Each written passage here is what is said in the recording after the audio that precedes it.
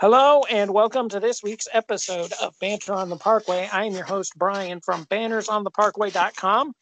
And Xavier's basketball season is over, but the NCAA tournament is set to begin. So we will be running down how exactly Xavier's season ended the way it did and what we look forward to about the NCAA tournament. It's obviously the news around college basketball is wrapped up in the tournament. We're going to analyze the bracket a little more later. But there's also an interesting trend going on with the NIT because Xavier elected not to play in the NIT. They were not alone. Louisville, Seton Hall, St. John's all also elected not to play in the NIT. So Brad, can you just kind of run us through what the reasons behind that were without insulting the NIT? Wow, it was really good right up until that last clause. Actually, go ahead and insult the NIT. Who cares? I think that a lot of it is tied up in just how stressful this year has been for everybody traveling. Coach Steele specifically mentioned his kids hadn't gotten to see, not his kids, but his players hadn't gotten to see their families for a long time. All the protocols that they're going through and everything.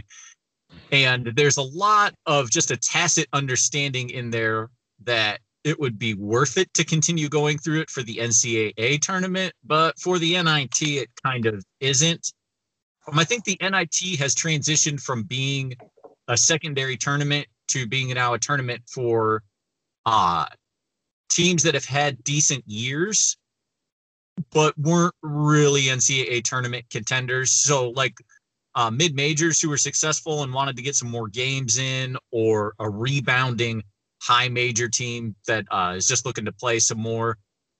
But insofar as like a consolation bracket or something to do if you don't make the NCAA tournament, there's not really a lot of incentive for teams like Xavier, Louisville, or Seton Hall to play in it because, I mean, there's not really any draw.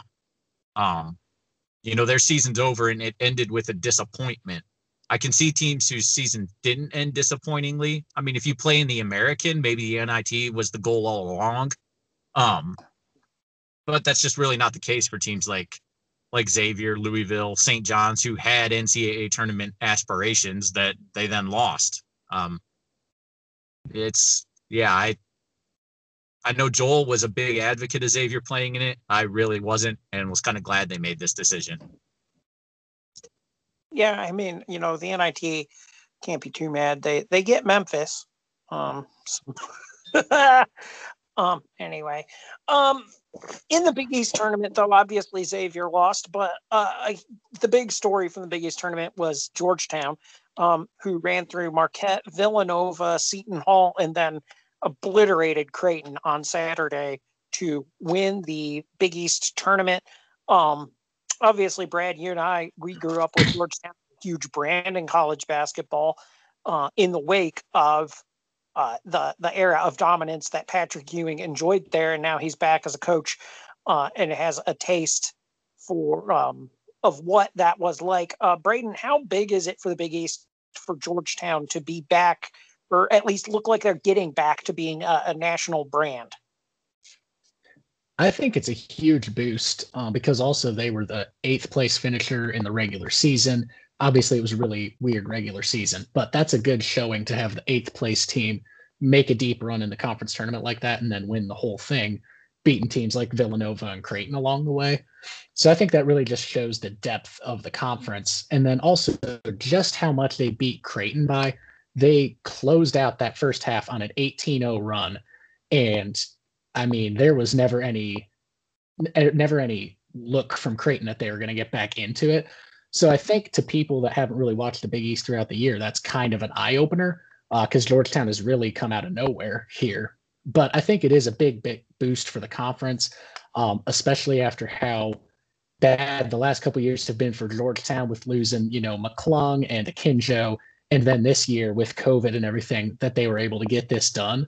It's really impressive for them. And I think it's a huge boost for Patrick Ewing as a coach because things had not been going well for him in the past couple years.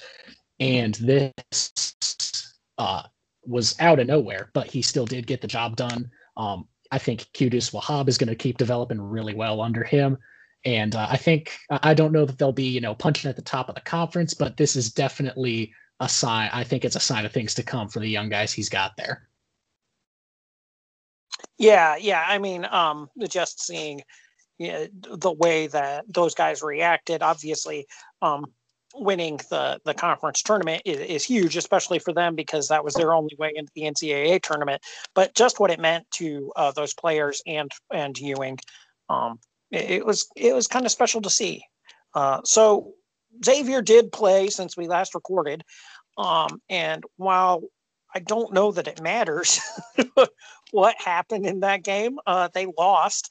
I think the analysis of this game and the analysis of Xavier's season would probably, they kind of go hand in hand, because the game that Xavier lost in the Big East tournament, I felt like was a bit of a microcosm for the season, in that it started really well. It looked super promising.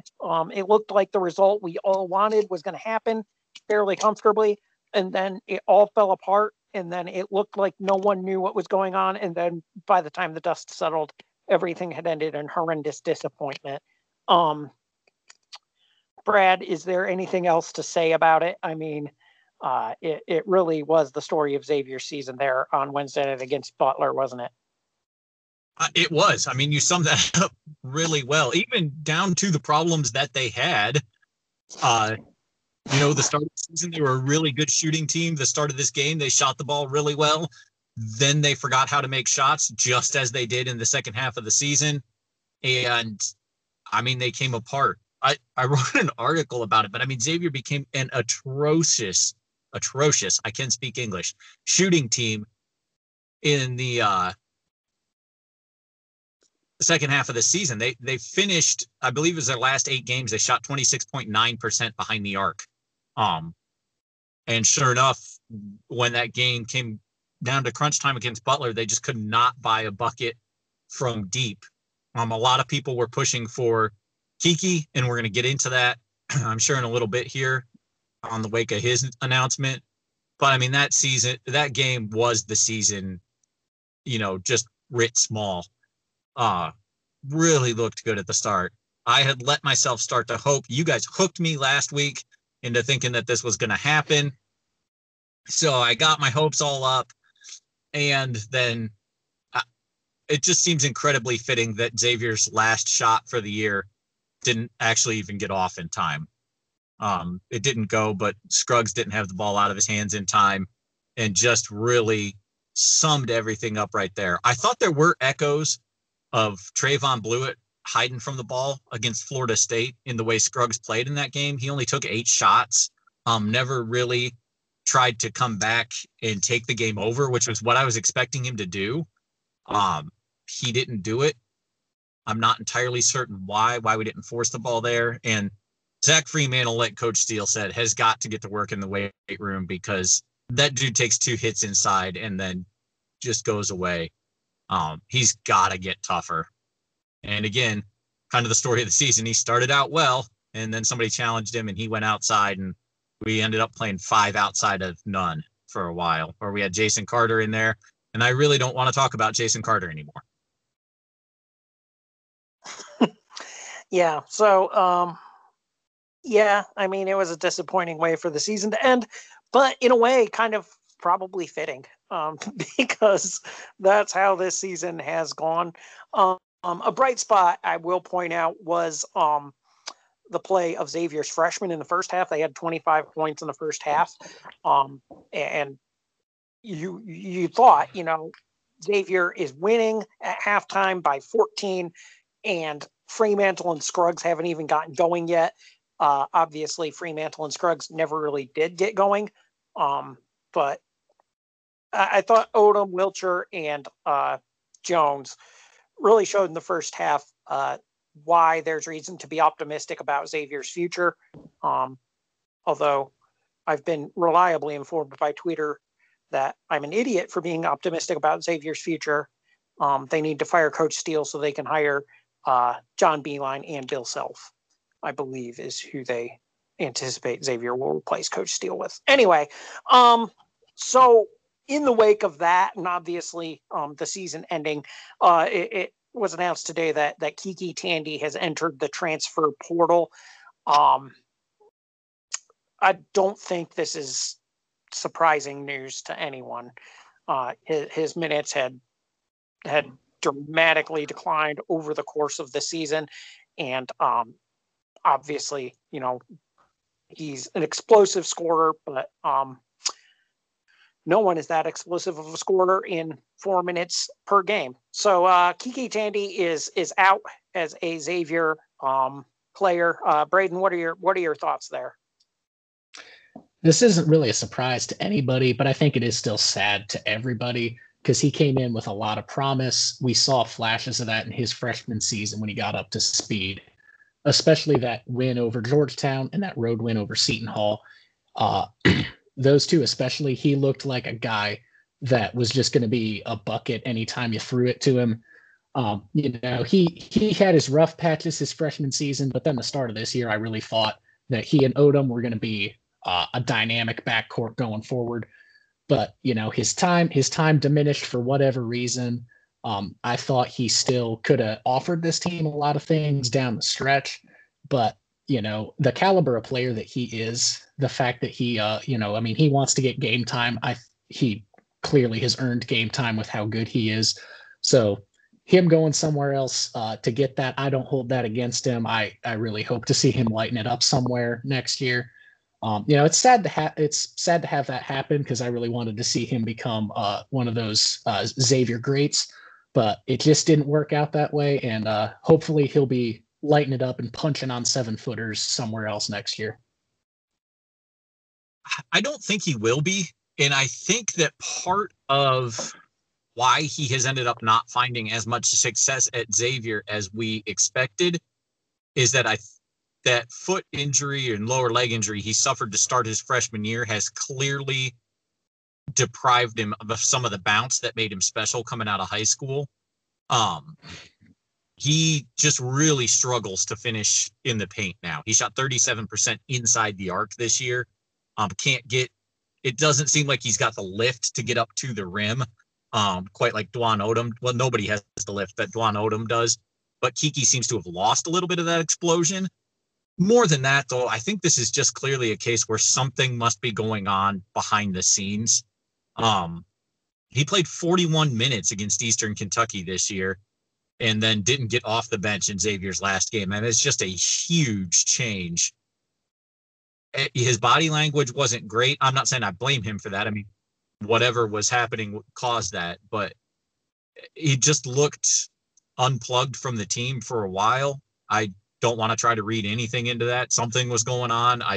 If it was interpersonal between he and Coach Steele or what, I wish him all the luck going forward, but I do wonder if that injury and losing some of that ability to get to the rim and finish around the rim is going to limit his efficacy at a high major from now on.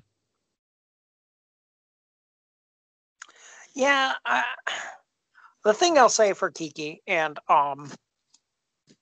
our guy Kevin Listerman pointed this out on Twitter. You can read into his body language all you want. The fact is that people were putting their names in the transfer portal midseason all over the place this year. Jawan Johnson, Zach Harvey, several other people straight up just walked away from their teams, called it opting out. What it really was in most cases, they quit the team because they didn't feel like playing anymore. Kiki stuck with it. The third to last game from the season, Xavier needed him to go in and light it up, and he did that. It ended up not being quite enough to win what would have actually been a quadrant one game. Now that Georgetown's been on the run it's been on, but the guy stuck with it. I mean, he didn't throw his name out there. He didn't just walk away. He stayed with it until the bitter end, and the end was pretty bitter. Not getting into an overtime game in which your team shoots that poorly and loses. That's a tough pill to swallow, but he did it, I think, in a way that is respectable, and at least I respect it. So yeah, all the luck in the world to Kiki, and I hope that he does end up going somewhere where he can be kind of the focal point of the team and show what he can do. So with Kiki gone, obviously, that is one departure. The thing about the roster turnover this year, really all across college basketball, is that technically no one has to leave. Seniors who played this year are eligible to take another year and come back. So which of Xavier's 4 seniors do you think is most likely to take advantage of that and return, Brad? People are gonna love this answer. I think Jason Carter. Paul Scruggs is gone. We all know that. And he should be gone. I think he did enough this year to demonstrate he can play at the next level, not necessarily in the NBA, but he should get paid to play basketball next year. I hope he does. I wish him all the luck in the world. I'd love to see him back, but he's just not going to come back. Brian Griffin is not going to come back. I can't imagine why you would come back to play 4 minutes a game. That doesn't make a great deal of sense to me. So that leaves us with Nate Johnson and Jason Carter. I don't know that Nate Johnson can put more on tape in terms of wanting to get paid to play than he has already. He's a great shooter who's very athletic and can defend well. He can't really change anything about that. I think the only reason he comes back is if he thinks there's not opportunities for him in whatever they're calling the developmental league now or Europe. Jason Carter, on the other hand, I don't think is going to get paid to play at the next level at a very high level. He seems like one of those guys that ends up like in the Finnish basketball league or playing in Lithuania or something. Well, wait a minute, because you are about to offend Sean O'Mara, and I'm not going to stand for that on my podcast. Where's he playing? Sweden, I believe. Okay. Everyone knows that Finland is worse than Sweden. Duh. Clearly. Calm down. I didn't think Sweden was different than Finland. Oof. Wow. That's pretty prejudiced against Scandinavia. We might have to edit this part out. Sorry for any people of Scandinavian descent listening. Okay, I'm sorry too. Sean O'Mara plays in the small Scandinavian country of Japan. Oh, yes. Lesser known Scandinavian countries. It just depends on how you're circling the continents, whether Japan, right. It's like, I see why you got confused, because it's like Finland in that it straddles that Europe-Asia border where you're just not quite sure what it is. I think on a risk board, Japan is in the Scandinavia sector, is why I was confused. We're going to go ahead and go with that. Sean O'Mara, frankly, should be playing in an Irish league so they can introduce him in an Irish accent, but I digress. Anyway, I don't think Nate Johnson comes back. I think Jason Carter, he's already got, the only thing that there's not really for him is that he already has a great deal of education. So if he comes back, I'm not sure what he would do. I'm not really sure what any senior who has finished their education comes back to do. It seems a little weird to go to college and not really go to college, just kind of hang out and play basketball. I mean, that's ultimately what we kind of did in our college experience, but we were at least pretending to go to class. Some of these guys, I'm not sure what they would do going forward, but I can see Jason Carter coming back. And frankly, I can see him being a useful 10-minute a game kind of guy. Okay. You said you were done talking about Jason Carter earlier in the podcast. So just to circle back to Sean O'Mara, though, breaking news, he did play in Finland as soon as he left Xavier. His first year of pro ball was in Finland. So you have insulted Sean O'Mara. I hope he breaks you over his knee. Anyway, Brady, do you think Jason Carter is the one most likely to come back? I agree with pretty much everything Brad said there about Scruggs. He's put a lot on tape. Griffin, there's not much of a case for him to come back. I'd love to see Johnson come back. Not because he can put anything different on tape, but because he could just put more threes on tape, possibly in a packed Cintas Center next year, which would make me, as a Xavier fan, very excited. So I don't know that he'll come back, but I'd absolutely love to see him come back and rain threes next year. But Jason Carter's probably the likely one. I think actually, in my opinion, Johnson is the most likely to come back. I mean, he played 1 year of high major ball, which was abbreviated by injury. He came to Xavier to play in the NCAA tournament, and that was taken away from him through no fault of his own. And so I think he would be the one who feels like he has the most unfinished business here. Carter, like Brad said, finished his bachelor's at Ohio in 3 years. He's been at Xavier for 2 years. I don't know how many degrees the dude can get, but at a certain point, I just feel like he's going to be like, okay, I'm a nuclear physicist now. Maybe I should quit playing college basketball. And yeah, I mean, I think Scruggs, I would love for Scruggs to come back, but I think he's leaving. And I would love for Brian Griffin to come back, honestly, because I think he's what Xavier needs. I thought he was what Xavier needed this year, though. And clearly the coach disagreed with me, so I don't know why he would. I think Johnson's most likely to come back because I think he's the one who will feel like he has the most unfinished business. He came to Xavier to play in the NCAA tournament. He got hurt before he could make that happen.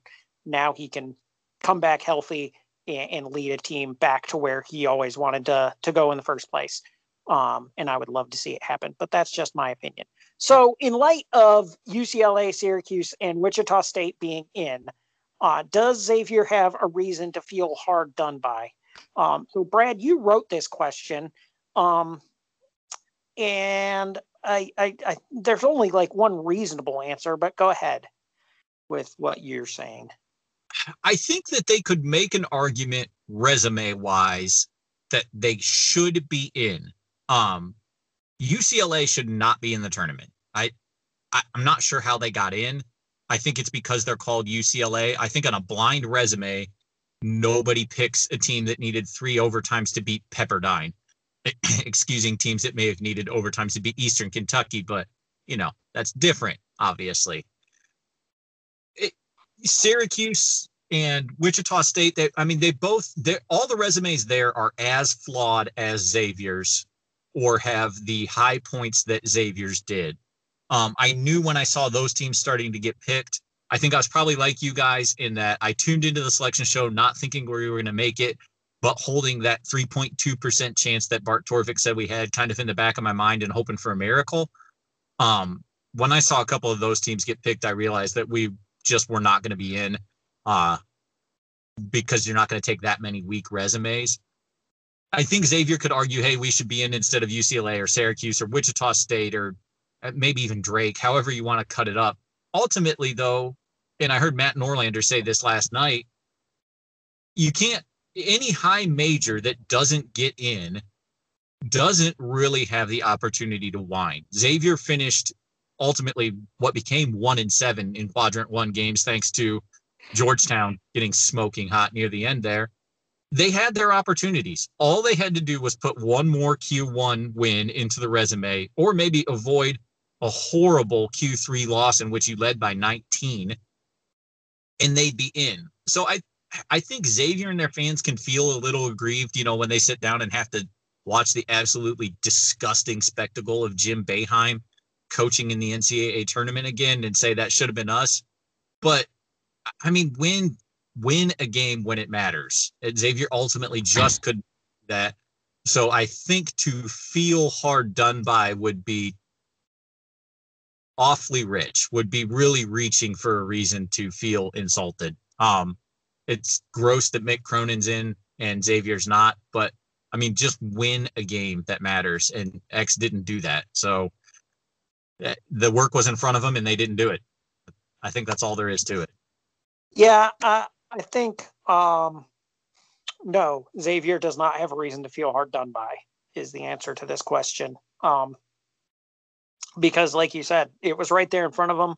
Just win any of those last 3 games, beat Georgetown, Marquette, or Butler, and then you have a case. But when you drop all 3 of those games, all of which Xavier was in late and then couldn't find a way to win.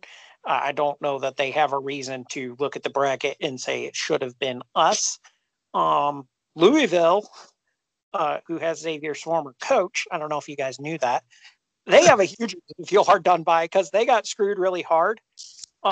And people are like, well, it doesn't matter that the Kentucky AD was the chairman of the selection committee. It absolutely matters. Those schools hate each other, and you can't tell me his eyes didn't light up at the opportunity to screw Louisville out of a chance in the NCAA tournament.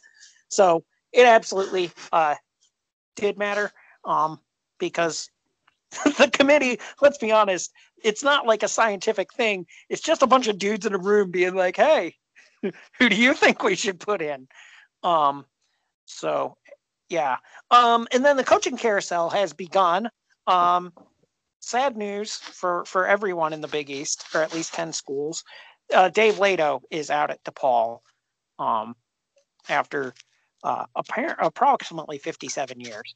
I don't know how he lasted this long. I just assumed that like he had bought DePaul, the university, and that was the only way he was staying in the job. But anyway, they did fire him. Archie Miller was fired from Indiana, and then Richard Pitino was fired from Minnesota. Do you guys have thoughts on those three? I mean, obviously Lato is going to be the one that kind of affects Xavier the most.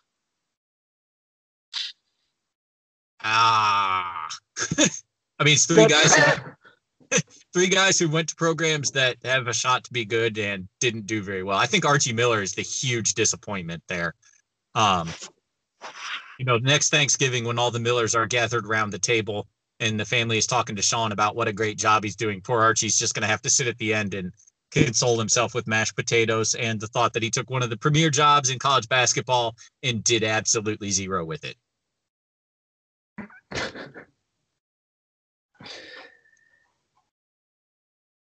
Yeah. What would be funny is if they hired Steve Alford. I don't know. I think that would be hilarious. Is if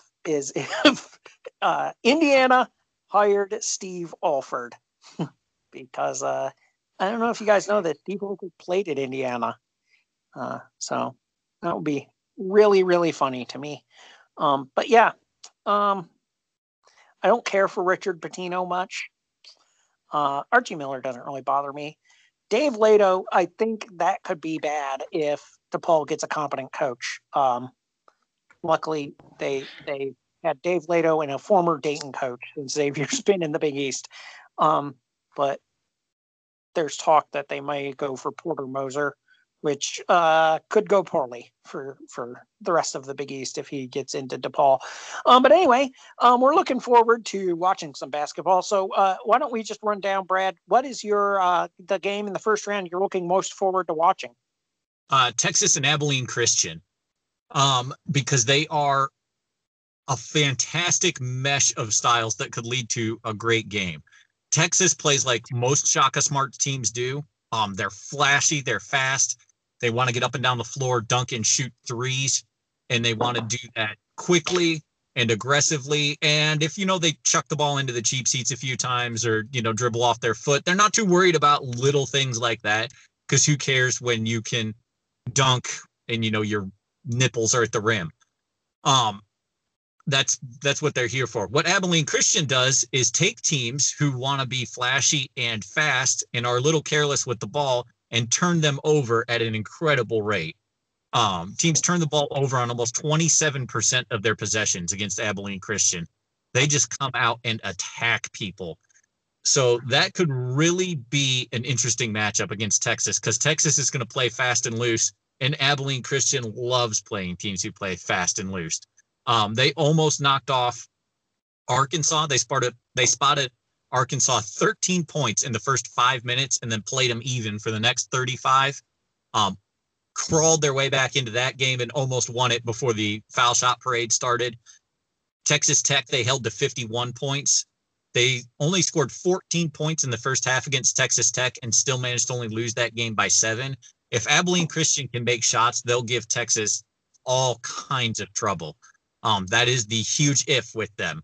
And I learned that they're called the Wildcats today because I was tired of typing ACU in my write-up, and I went to write in their nickname and realized I had no clue what it was. So I had to go look it up. So it's Wildcats Longhorns. I think that should be a fun game to watch. That is on Saturday.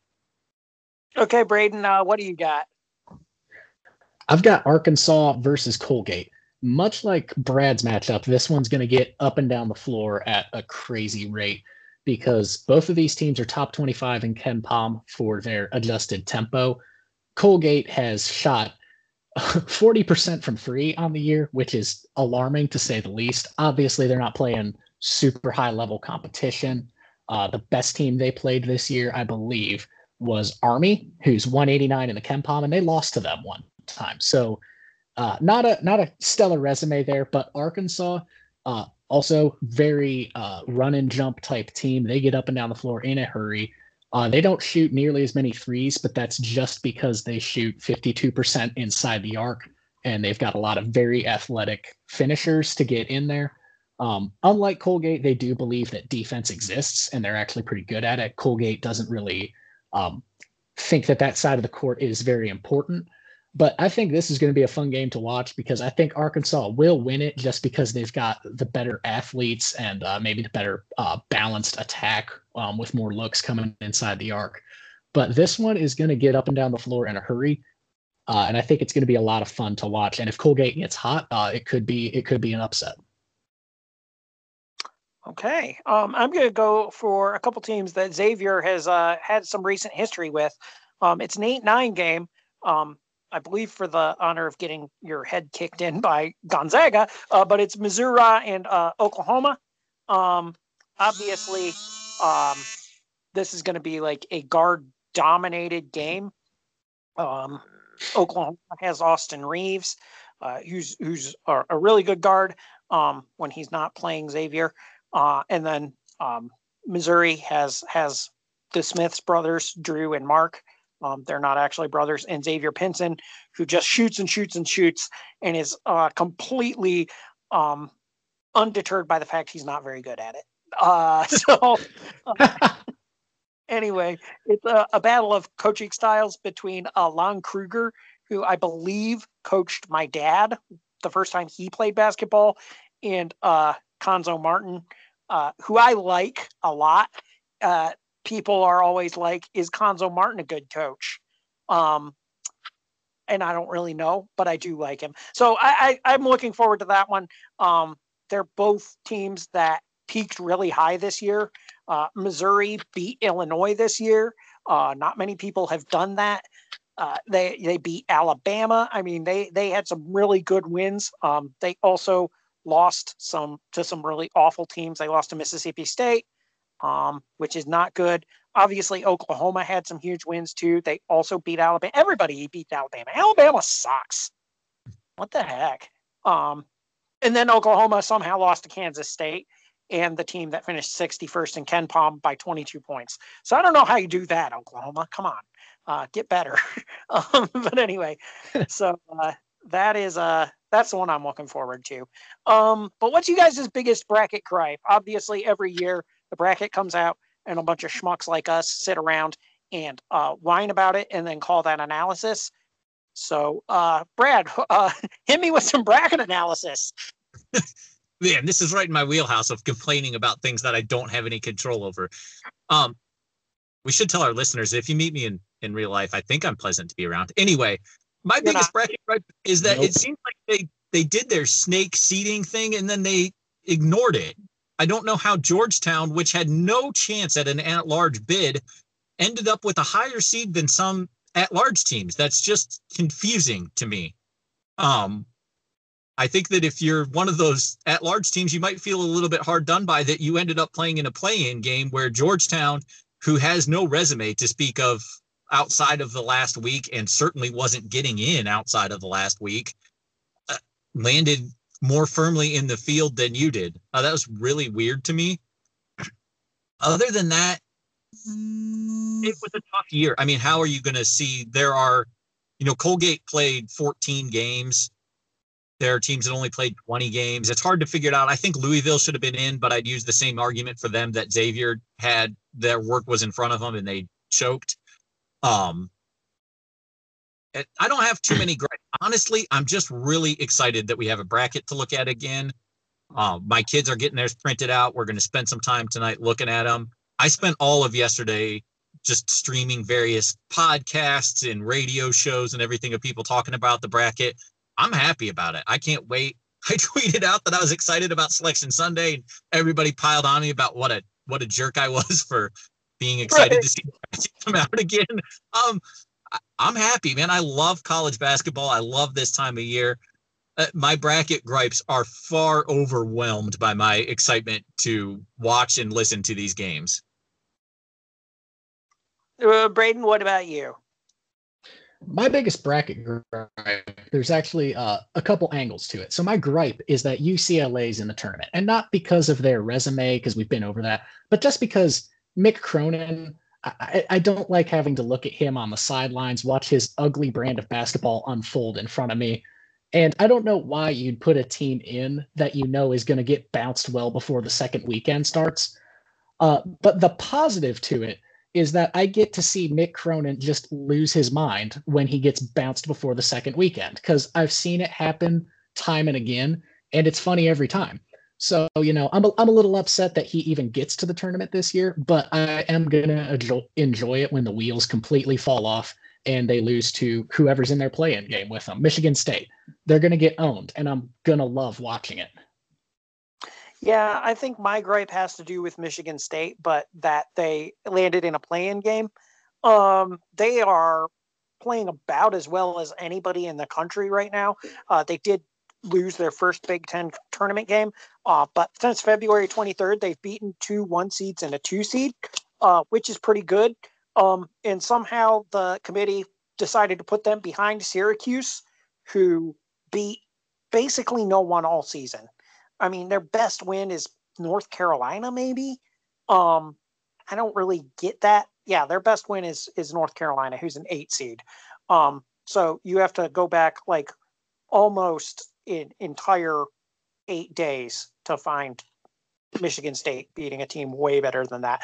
I don't know how you look at their 2 seasons and say, yeah, Syracuse deserves to have a higher seed than Michigan State. But the committee, I mean, every year they just lob Syracuse a softball. I don't get it. I don't understand what the committee sees in Syracuse every year, other than they know that Jim Boeheim has their phone numbers and is going to whine incessantly if they leave him out of the tournament, I think is the entire reason they keep getting in. But they shouldn't have been in this year. They certainly should not have missed the play-in games if they got in. And I think Michigan State deserved better, and Syracuse deserved worse. So that's my bracket gripe. But anyway, I don't have that many gripes because I'm going to get to watch some basketball this weekend. We hope you guys that enjoy that.